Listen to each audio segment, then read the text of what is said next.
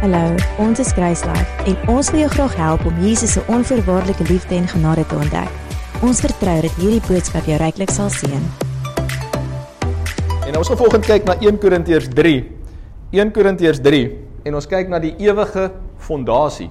Die ewige fondasie. En die laaste paar weke is ons besig om te kyk hoe Jesus nie God se plan B was nie. Hoe Jesus van die grondlegging van die aarde God se plan was. Laasweek het ons gekyk na die evangelie soos verkondig aan Abraham. En as jy nie seker is waar dit gaan nie, kry asseblief dit.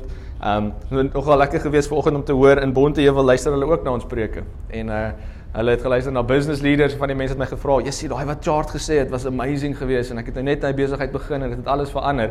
So wat ons hier sien is eintlik maar net as jy klip in die water gooi en dit rippel uit oor die wêreld letterlik deur die weke en in die tyd wat kom. So weer eens, ek dink God is so trots op ons en wat ons doen. As 'n kerk, hy is trots op die wat opstaan en sê, luister maar, eintlik wou ek laat geslaap het, maar ek gaan kom. Eintlik wou ek vroeg gaan see toe gegaan het, maar iemand het die tweede diens nodig. So, God is regtig nie, dis nie nodig nie, vir God nie, maar dis nodig vir die wêreld. Many are called, few are chosen. Ek sê, many are called, few choose. Party sê ja. Almal kan ja sê, party sê ja. En mense soek multiplication, mense soek groei, en ek glo regtig die Here werk met multiplication deur application. Die Here sê van die begin af, sê hy vir Adam, wees vrugbaar en vermeerder.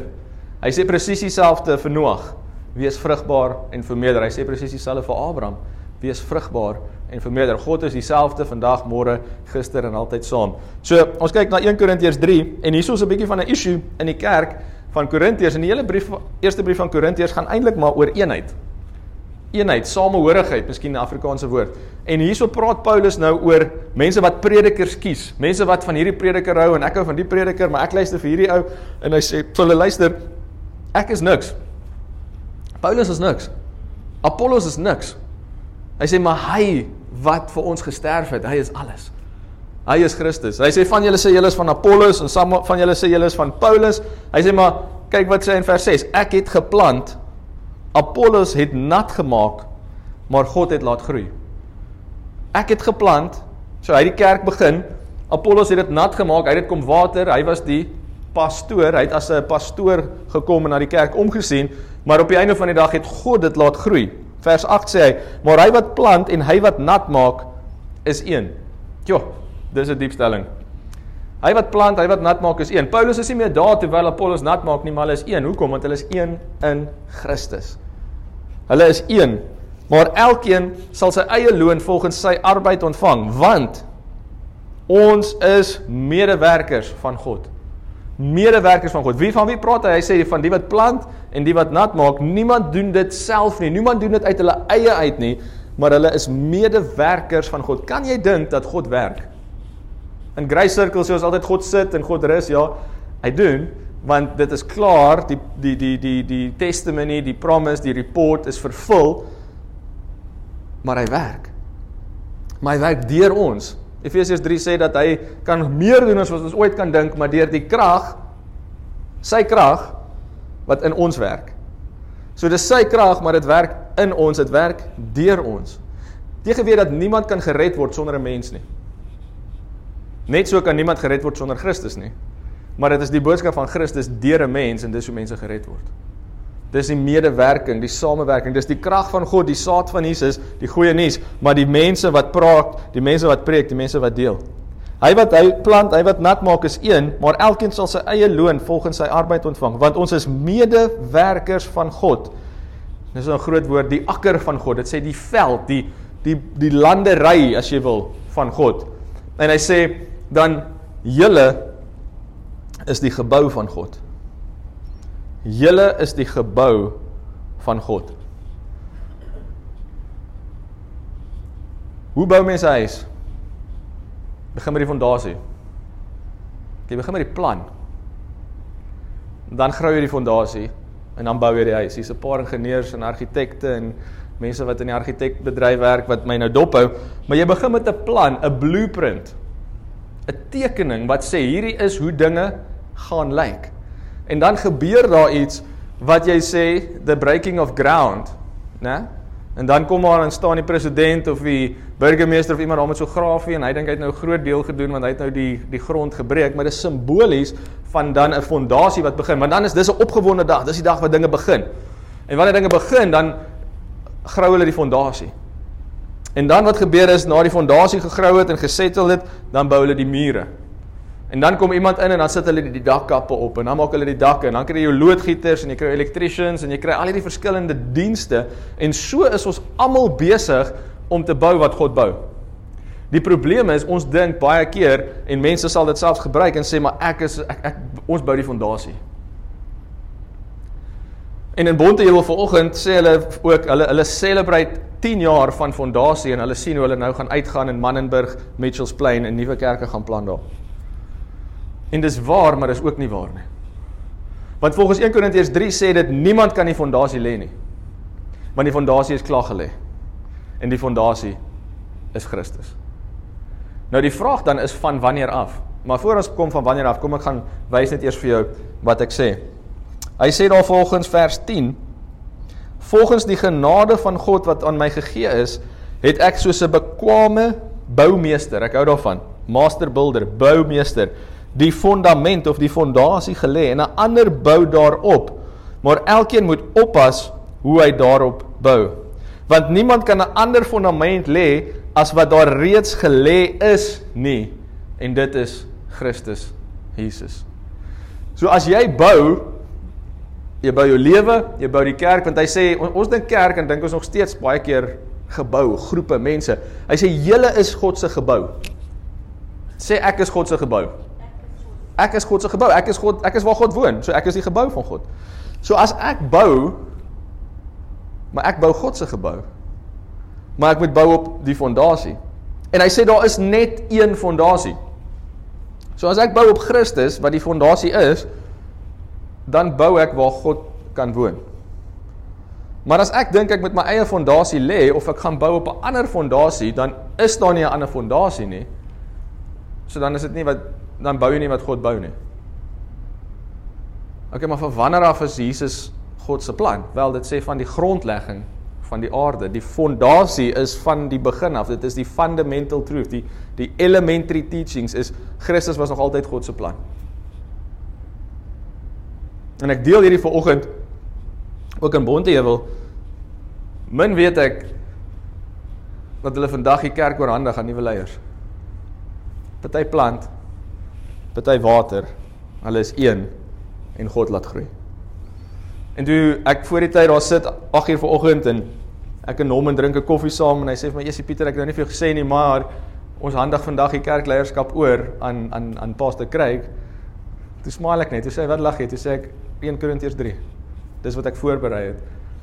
Party plant, party water, God laat groei. En ek wil sê amper mits dit op die fondasie is. Want hy sê ons moet versigtig wees om te bou op die regte fondasie. Nou, die fondasie is nie exciting nie, né?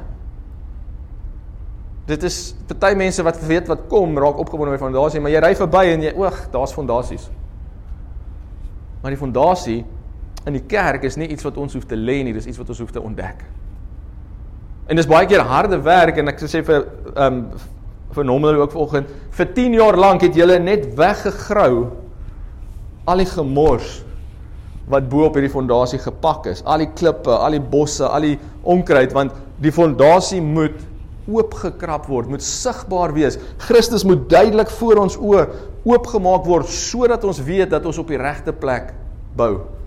Want as ons net gaan bou, gaan ons nie op die regte plek bou nie, maar as ons gaan weet waar die fondasie lê, dan weet ons presies wat God wil bou, want dit is klaar uiteengesit. Jy sien, in die kerk is ons baie keer te kreatief.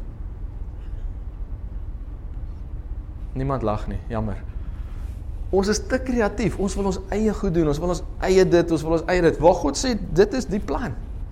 Jy wil jou eie boodskap preek, jy wil elke week 'n nuwe boodskap. Dit is die boodskap, dit is die plan, dit is Christus, dit was nog altyd so. Dit is Christendom, amen. Hy wat die seën het, het die lewe, hy wat nie die seën het nie, het nie die lewe nie.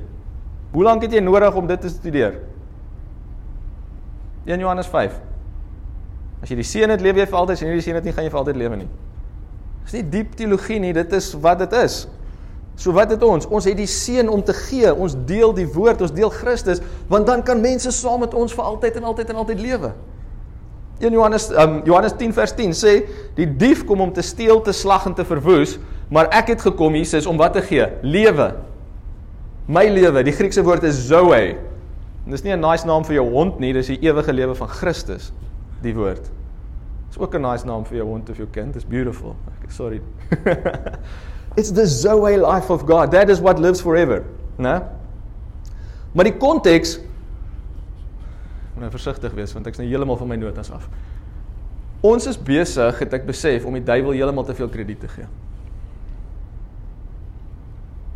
En ek het dit besef toe ons 2 weke terug begin praat oor Eva. En dis die deceit in our own minds, wat van iemand afkom, iemand plant 'n saadjie, ek sê nie dit nie, maar she was deceived. She wasn't forced. En so is ons baie keer moet ons versigtig wees dat ons nie deceived raak op dit wat eintlik maklik moet wees nie. Dat ons nie wil te kompleks en te dit en te daai nie, as dit net eenvoudig is, wie die seën het die lewe, wie nie die seën het nie, het nie die lewe nie. Nou, hoe lewe ons vir altyd? Ons het die seën. Nou, wat ek wil sê van Johannes 10 af is, in konteks sê Jesus vroeër in Johannes 10, sê hy dat hy is die weg, hy is die waarheid eintlik. Hy sê, ek is die hek vir die skape. Hy sê, en enige een wat nie deur die hek kom nie, maar op 'n ander manier in die kraal wil kom, hy is 'n dief en 'n rower. Die duiwel wil nie in die kraal kom nie. So as ons kom by Johannes 10 en ons sê die dief kom om te steel, slag en verwoes, praat dit nie van die duiwel nie. Kyk, weet, jy moet nou so 'n bietjie jou uitveer dalk uithaal. In konteks praat dit van enige iets wat by God wil uitkom, wat nie Christus is nie. Is 'n dief en 'n rower. En die dief en die rower kom om te steel, te slag en te verwoes, want jy gaan in elk geval nooit by God uitkom nie. So wat kan daar inpas? Wat is daar wat ons dink ons het nodig om by God uit te kom wat nie Jesus is nie? En jy kan self invul, maar dit is 'n dief en 'n rower. Want daar's net een weg na die Vader, en dis Christus.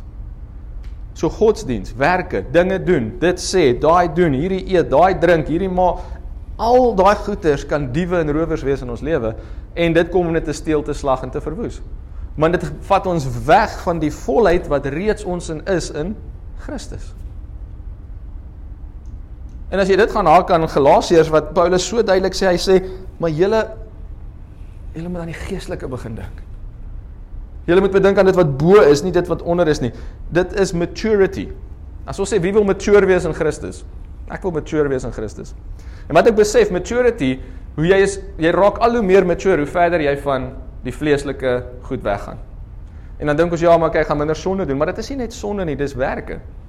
Dis werke om by God uit te kom. Waar maturity sê, luister wat, ek het die volheid in Christus. En dis om 'n besef te kom dat jy kan niks daarby voeg nie. Want inherently, as mense wil ons tog net ons deel doen. Ons wil net ons 5 cents bysit. Ons wil net, dit is verniet jou, maar jy moet dit ontvang. En dan maak ons 'n doktrine uit die ontvangheid. Dit is genesing, ja, maar jy moet dit so en so doen. En daar is nie stappe en resepte nie, daar is net Jesus. Die volheid van die Godheid, wat in 'n liggaam gaan woon het, naamlik Christus, en nou is daai selfde, is nou ons in, en ons lewe nou in hierdie wêreld so. So wanneer ons teruggaan en ons gaan kyk na 1 Korintiërs 3, en ons sê ons is die gebou, die fondament is reeds gelê, en 'n ander bou daarop, maar elkeen moet oppas hoe hy daarop bou, elkeen moet versigtig wees, want niemand kan 'n ander fondament lê as wat daar reeds gelê is nie, en dit is Jesus Christus. Niemand kan 'n ander fondament lê nie, so niemand kan op iets anders gaan bou nie. Nou, wat ons dan moet vir onsself vra is, van wanneer af is die fondament daar? Want deur die Bybel is daar mense wat bou, en mense wat soek, en mense wat saam met God lewe, maar waarop bou hulle? Bou hulle op wette? Want dis diewe en rowers, want dit is 'n manier om by God uit te kom. of bou hulle op die volheid van Christus? Want as Christus vir ons sê, kom ons kyk gou waar is dit, Efesiërs 1 en vers 3, sê, geseënd is die God en Vader van ons Here Jesus Christus, wat ons geseën het met alle geestelike seëninge in die hemel in Christus, soos hy ons in hom uitverkies het, wanneer? Voor die grondlegging van die wêreld, om heilig en sonder gebrek voor hom in liefde te wees, deurdat hy ons voorbeskik het, om as sy kinders vir homself aan te neem deur Jesus Christus, na die welbehae van sy wil, tot lof van die heerlikheid van sy genade, waarmee hy ons begenadig het in die geliefde. Ek kan die hele dag hierso bly, maar ek gaan nie.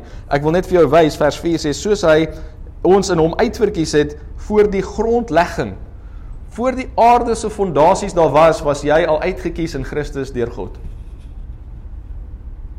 Jy is die rede vir creation. Dis beter nuus as wat julle gesigte sê. God het die aarde 'n fondasie gegee, sodat ek en jy daarin kon lewe. God het die aarde geskep, sodat hy, die wat hy uitgekies het, een mee kon wees. En die plan was nog altyd Christus. Voor die grondlegging van die wêreld, om heilig en sonder gebrek voor hom in liefde te wees. Jy sê, Pieter, jy preek dis daar min van die liefde van God. Nee, ek doen nie, hier preek ek van die liefde van God. Dit is die liefde van God, is die feit dat ek en jy bestaan, nie net dat ons gered is nie. Want toe ons nog sondaars was, het Christus reeds vir ons gesterf, sodat ons kan hê die volheid van wie God is nou in ons. Hy het ons voorbeskik om as sy kinders vir homself aan te neem deur Jesus, die heerlikheid van sy genade. Kom ons gaan na Romeine 3 toe. Hy sê, nou is die geregtigheid van God geopenbaar sonder die wet. Nou, die woord openbaar daarso is baie belangrik. Dit sê nie, nou is dit geskep nie. Sien julle dit? Dis geopenbaar. So, wat beteken dit? Jy kom by, iemand geef jou die kaartjie, hier is die partytjie, hulle gaan 'n nuwe kar tentoonstel. En jy kom hier in, hulle sal nie by hierdie trappies af kom het nie, so sê ons kom hier by Magnifica 1 in, en jy sien hierso is ding en ons kombersboer. En jy weet, dis eintlik hoekom ons hier is, maar nou gaan hulle eers voorgereg gee, nog 'n bietjie champagne wees, en mense gaan 'n paar speeches maak, en jy wil eintlik net sien wat onder daai ding is. Okay? Nou kom die groot oomblik, en hulle kry die burgemeester, of wie ook al, en hy gaan nou die ding openbaar. So van wanneer af is die kar daar? Lang voor die openbaring. Christus was nog altyd God se plan. Dis net later geopenbaar. Dis nie later geskep nie, dis nie later create nie. Creation was in Genesis 1. Maar voor dit al was ons God se plan. Hy sê, maar nou is die geregtigheid van God geopenbaar sonder die wet, terwyl die wet en die profete daarvan getuig het. Hy sê, so julle die wet gehaat, maar die wet het nie gegaan oor wat julle gedink het dit gaan nie. Want die wet het eintlik gegaan oor Christus. Maar nou kry ons daai stukkie van Moses. En as jy gaan kyk na die covenants in die woord, is dit waaronder die wêreld as Christene lewe, is eintlik 'n baie klein deeltjie van wat God in die hele Bybel skryf. En die enigste deel hoekom dit daar gekom het, is omdat die Israeliete nie na God toe wou gaan sonder doen en moenie doen nie. God is op die berg is aan die brand, hy sê kom, en sê nee Moses, jy gaan sê vir God, wat ook al ons moet doen, dit sal ons doen, en God staan op die berg, en hy sê, julle hoef niks te doen nie, kom net.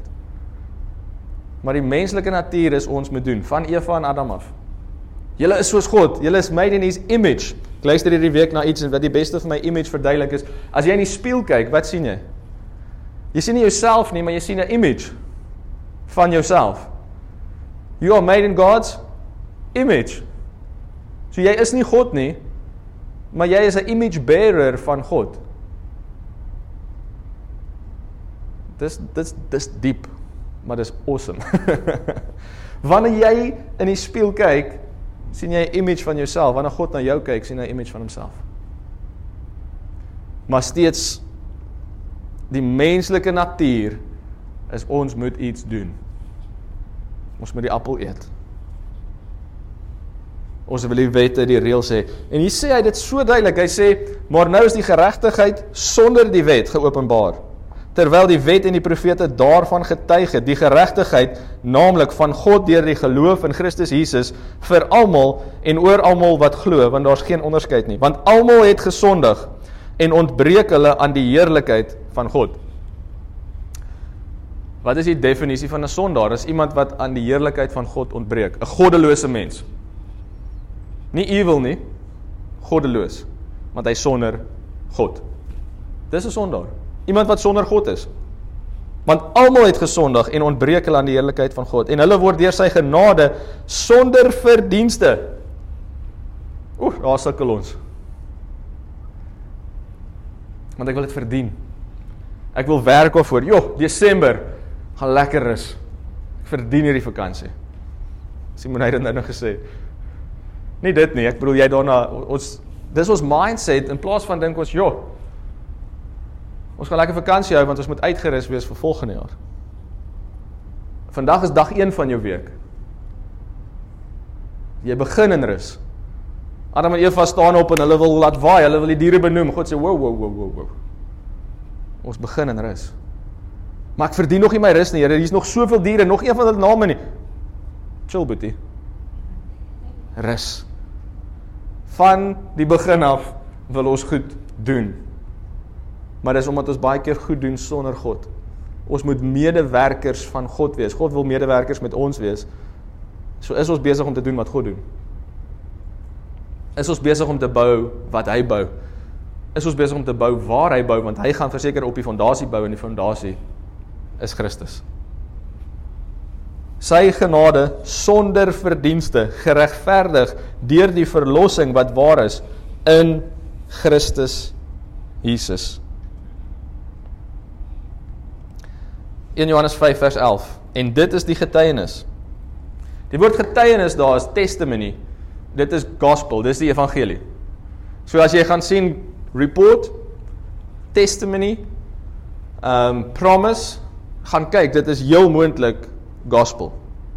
So hy sê vir ons hier in 1 Johannes 5, hy sê hierdie is die gospel, hierdie is die evangelie, hierdie is die getuienis, dat God ons die ewige lewe gegee het en die lewe is in sy seun.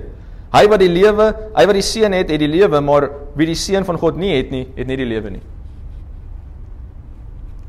Ek het vir jou goeie nuus. Jy kan môre die gospel met iemand share. Jy kan die evangelie deel. Lees vir hulle 1 Johannes 5 vers 11 tot 12. Ek het vir jou goeie nuus. As jy die seun het, gaan jy vir altyd lewe. As jy nie die seun het nie, jammer boetie. Maar jy kan hom kry. Jy sien die wêreld se bemarking is baie keer baie beter as die kerk se. Want ons wil vir mense vertel wat hulle moet doen. Die wêreld daar buite, consumerism, sê net dis wat jy moet kry. As jy hierdie foon kry, happiness. As jy by hierdie plek eet, as jy hierdie klere dra, dan gaan jy gelukkig wees. Né? Niks wat jy moet doen nie. Maar raai wat, daai kom teen 'n prys. Waar God sê vir jou, luister, as jy die seun het, lewe jy vir altyd. As jy nie die seun het nie, dan gaan jy nie vir altyd lewe nie. Here, hoe kry ek dit? Wat kan ek, waar betaal ek? Wat? Nee, is klaar betaal. Okay, maar hoe nou? Ek sien, en daar begin ons met 'n lys van doen en moenie doen nie, en moets en moenies. Hy wat die seun het die lewe. Die woord daar is Zoe. Hy wat nie die seun het nie die lewe nie. You don't need 7 years to explain that. Ons het 'n boodskap. En ons kan uitgaan in 'n wêreld wat hunker, wat honger, wat nie weet wat hulle mis nie. Wat besig is met dwelms en drank en seks en allerlei goeders om daai vraag wat in hulle hart is dood te maak, weg te sit. Hulle is so besig met werk want hulle wil net nie dink aan die feit dat hulle nie 'n antwoord het vir daai hinkering, vir daai missing part in hulle harte nie. Wanneer hulle stil raak, wanneer hulle kalm raak, wanneer hulle nugter raak, dan weet hulle dat iets kort kom. Of jy 'n miljonair of 'n biljonair is, of jy niks het nie. Presies dieselfde. Of jy siek is en of jy so gesond is, presies dieselfde, dis nie dit nie. Maar die boek van Ecclesiastes, wat is dit? Prediker sê, dat daar is eternity in die harte van die mens. So jy weet, al wil jy nie weet nie, dat daar is 'n ewigheid. En jy weet, dat jy weet, of jy daar gaan lewe of nie. En dit is ons boodskap. Luister, ek weet nie wat jy van die kerk gehoor het nie, ek weet nie wat jy van Christendom gehoor het nie, maar kan ek jou iets vertel? As jy Jesus ontvang, hy het alles reeds gedoen, hy het gesterf, hy het opgestaan, hy het opgevaar, as jy net sê ja, dan kry jy Johannes 10 vers 10, die lewe wat vir altyd aanhou, en dan is 1 Johannes 5 waar, wat sê, jy gaan vir altyd en altyd lewe, en nie daai wat, jy gaan nie net lewe nie, jy gaan saam met God lewe, jy gaan by God lewe, jy gaan in God lewe. Maar as jy nie doen nie, dis jou keuse, dan gaan ek en jy ongelukkig nie vir ewig kan saam partytjie hou nie, want ek het reeds Jesus ontvang, my lewe het verander, en dit gaan nie oor wat jy moet doen en nie moet doen nie, dit gaan oor wat jy het of nie het nie. Wie's in? Amen. Die kerk het dit gekompliseer. Want ons het gaan bou op ander fondasies, en ons het gaan bou op werke, en ons moet nou hierdie ding stand hou, en jy kan net nie onheilig wees nie, jy kan nie dit doen nie, jy kan nie dit doen nie, want ons bou nie op die fondasie nie, die fondasie is Christus, en as jy op die fondasie bou, dan is die fondasie sterk. Want die woord sê dat ons moet bou op die rots, nie op die sand nie. Nou dis 'n baie mooi prentjie, want in ons wêreld dink ons gaan grou, en dan gaan ons die sement gooi, en dis die fondasie. Waar die Bybel verduidelik dit eintlik vir ons, en hy sê dat ons grou, tot ons by die rots uitkom, en die rots is die fondasie wat reeds gelê is, van wanneer af is die rots daar? Van die grondlegging van die aarde af, sodat ons net kan die rots ontdek, en wanneer ons die rots ontdek, wat reeds van die grondlegging van die aarde af is, dan weet ons waar om te bou. Maklik.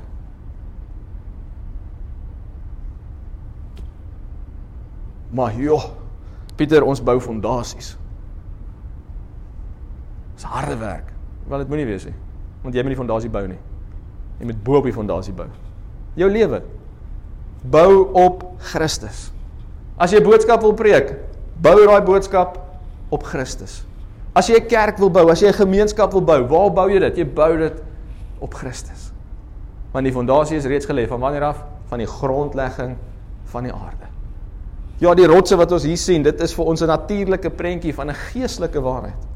Want Genesis 1 vers 2 sê dat die gees van God het gehover oor die waters en het nie rusplek gevind nie. Né? Min of meer so iets. Dan sien ons herhaling daarvan wanneer Noag die ark oopmaak en hy stuur die duif uit. En die duif hover oor die waters en hy kry nie rusplek nie en hy kom terug na die ark toe. En hy stuur hom weer uit, en wat hy terugkom mee is 'n groen takkie, 'n olyfblaar, wat 'n teken is van die boom van lewe, wat wys dat die vloed verby is. En dit is presies wat Genesis 1 vir ons sê, God het 'n plek gesoek om te rus, en die plek is die mens. Voor die grondlegging van die aarde, terwyl hy gehover het oor die waters, het hy 'n plan gemaak, en hy is uitverkies, ek en jy, in Christus, voor daai grondlegging, uitverkies, sodat ons, nou, deel van hom, in hom, saam met hom, kan lewe.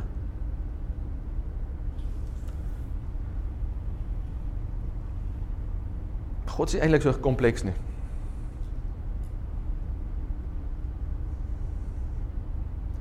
Ek wil boodskappe preek wat julle almal kan preek.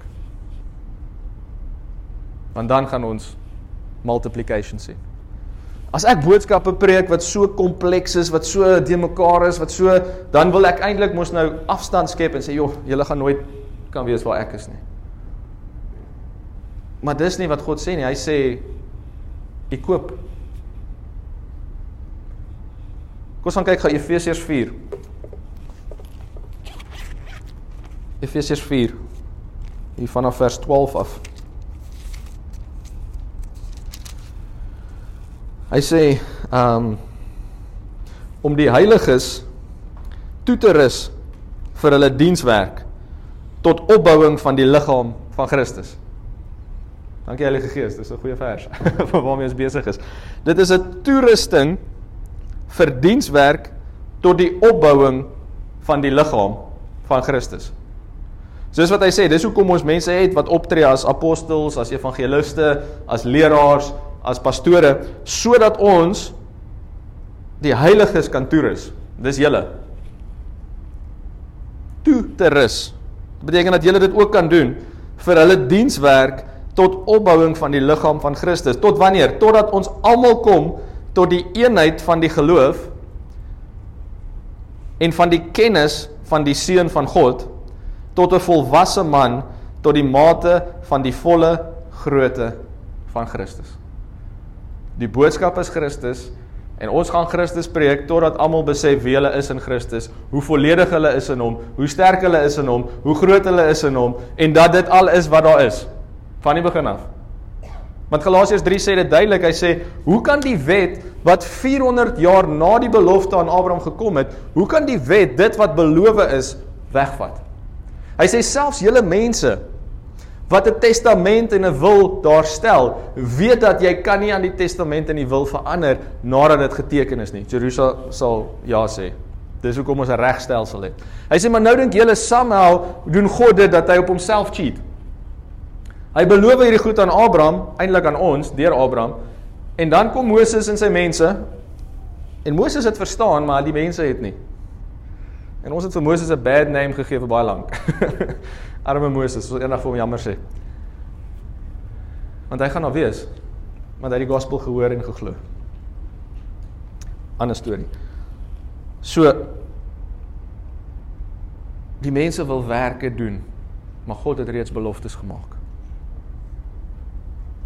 So Galasiërs 3, gaan lees dit, gaan bestudeer dit verduidelik alles wat ek die laaste paar weke gesê het, baie mooi. Hy sê, dit wat beloof is, kan nie weggevat word deur dit wat na dit kom nie, maar dit wat na dit kom is net tydelik. Want die wet wat Moses gebring het, is lankal reeds volbring. Maar omdat dit praat met die vleesmens, met die doen en die moenie doen nie, is dit asof die kerk in die wêreld daar buite nie kan laat gaan nie. Die woord sê dit is ready to be thrown out. Ons is nee, Here, nee, moenie die wet uitgooi nie. Hy sê, maar julle het dit nie nodig nie. Want dit wat gekom het, het onder die wet gekom, made of a woman, born under the law, so that it could fulfill the law.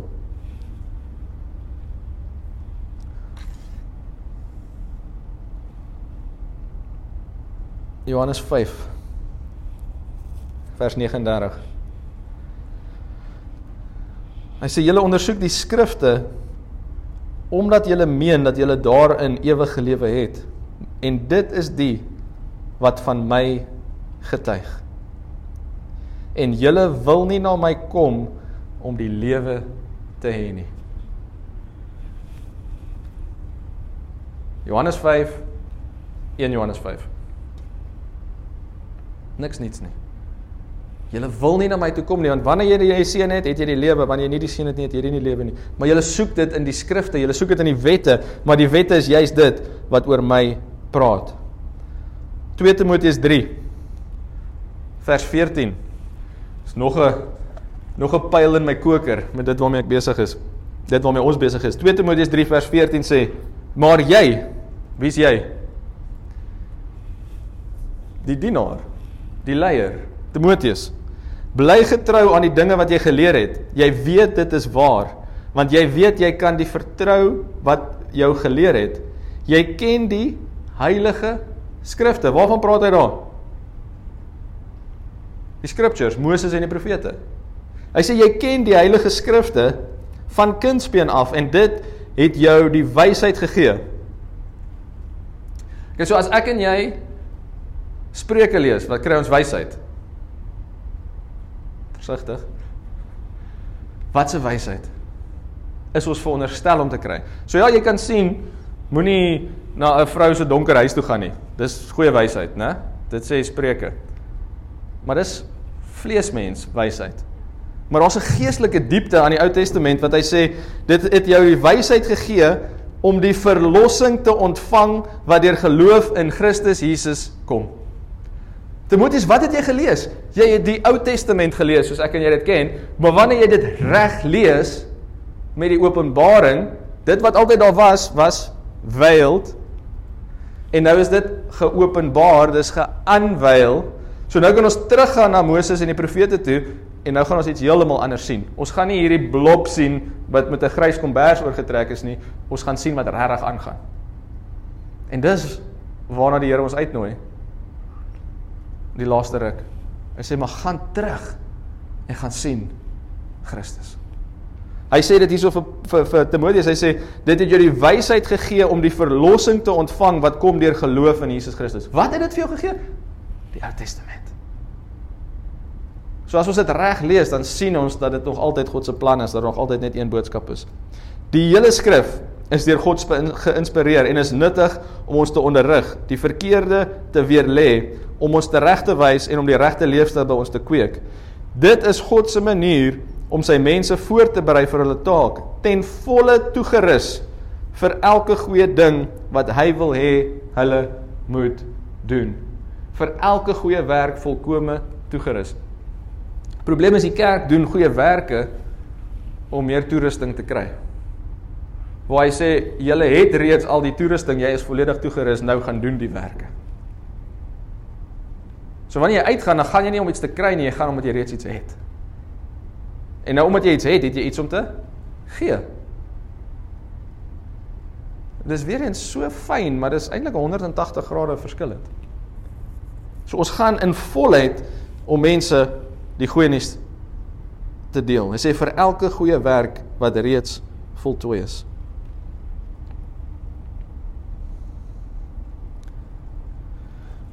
Wat is die gevolg van ons geloof? Hy sê vir ons daar, dat die Ou Testament, Moses, die profete, die heilige skrifte het die wysheid om ons te bring by die geloof, of by wedergeboorte deur geloof in Christus, eintlik, dis wat hy sê.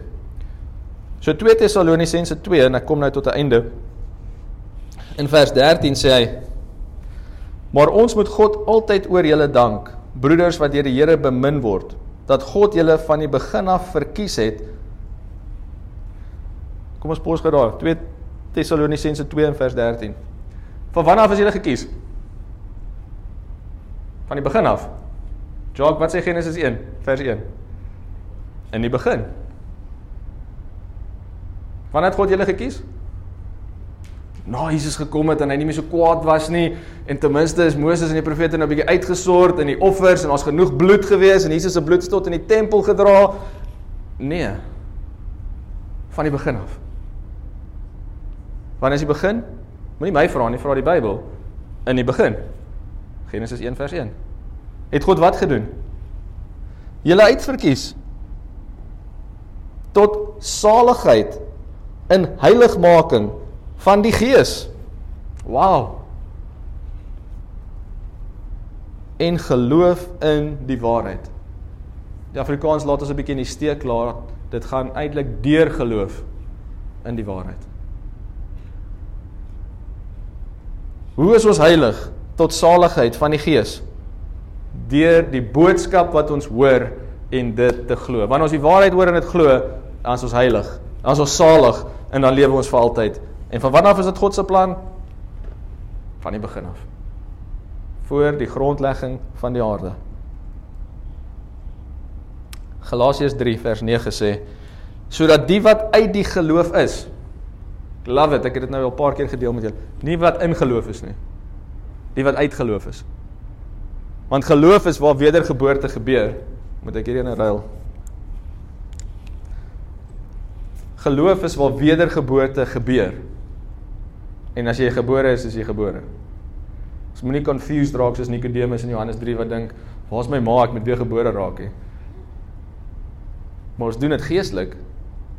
Waar is die kerk, ek moet terugkom, ek moet weer, nie as jy gebore is jy gebore, en jy is gebore vanuit die saad, die onverganklike saad, die boodskap, die evangelie van God. die wat uit die geloof is, geseën word saam met wie? Gelowige Abraham. Dat julle dieselfde seën van Abraham ontvang. Vers 13, Christus het ons losgekoop om die vloek van die wet deur vir ons 'n vloek te word, want daar is geskrywe, vervloek is elkeen wat hang aan 'n hout. Sodat die seën van Abraham na die heidene kan kom in Christus Jesus, en dat ons die belofte van die Gees deur die geloof kan ontvang. Petrus 2 vers 13, Galasiërs 3 vers 14, praat baie dieselfde storie. Die belofte is die Gees wat kom deur die geloof. Ek sluit af met Romeine 5. Vers 1, hy sê, as mense wat deur God vrygespreek is, omdat ons glo, het ons nou vrede met God op grond van wat Jesus ons Here gedoen het. Deur Jesus Christus het ons, deurdat ons glo, toegang verkry tot hierdie heerlike posisie van genade, waarin ons nou bevind. Ek lees die Nuwe Lewende Vertaling. En ons jubel vol verwagting oor die heerlikheid wat God in ons gee. Vers 5. En hierdie toekomsverwagting sal ons nie teleurstel nie, want ons weet hoe lief God ons het. Maar Pieter, dit gaan swaar, dit gaan moeilik, maak nie saak nie. Moenie vergeet hoe lief God jou het nie. Dis op die einde die belangrikste ding van alles. God het jou lief. Hy het sy liefde mos in ons harte uitgestort deur sy Heilige Gees wat hy aan ons gegee het. Die grootste geskenk wat jy nog ooit kon ontvang, is nie 'n huis of 'n kar nie, dis die Gees. Want die Gees is die deel wat vir altyd gaan lewe. Op pad hiernatoe het ek 'n lelike ongeluk gesien en daai kar kan nie meer ry nie. Maar die Gees in my gaan vir altyd aanhou. So kom Hebreërs 13 sê, wees dankbaar vir, ek dink hierdie is erger, Konrad.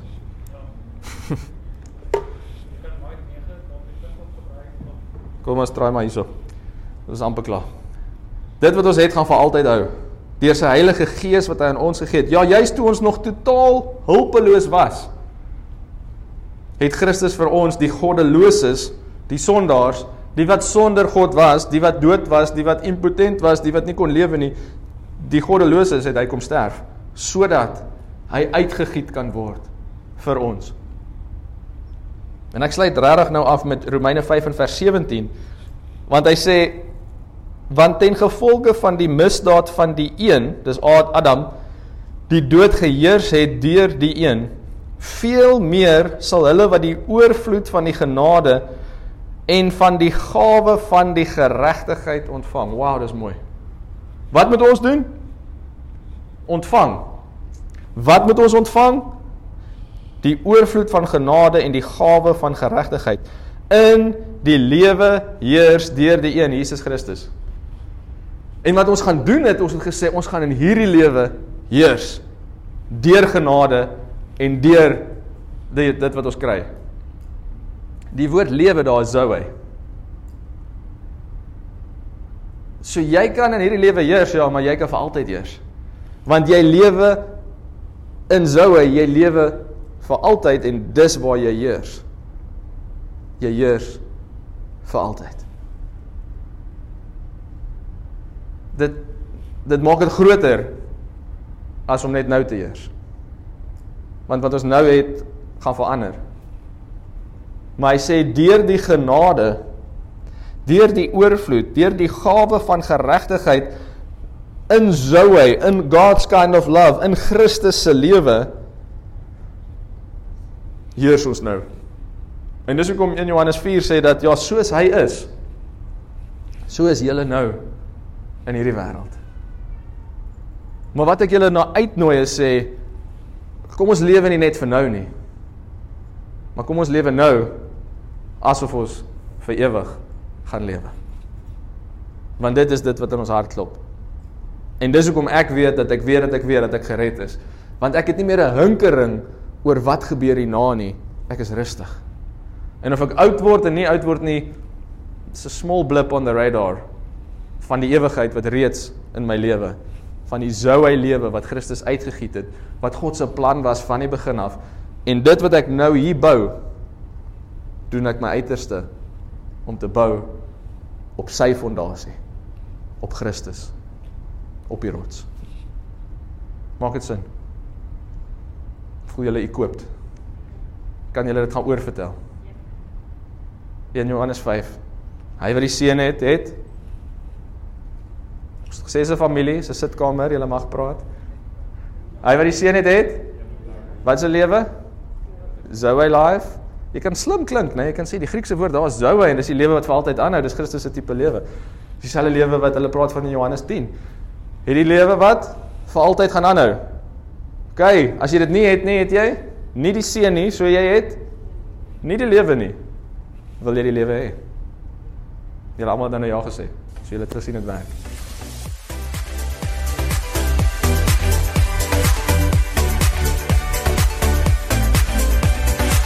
Ons wil graag van jou hoor. Indien jy graag met iemand wil praat of saam met iemand wil bid, kontak ons gerus by 021 8800 168 of e-pos ons by info@gracelife.co. Indien jy materiaal wil bestel of meer oor ons wil uitvind, besoek gerus ons webwerf.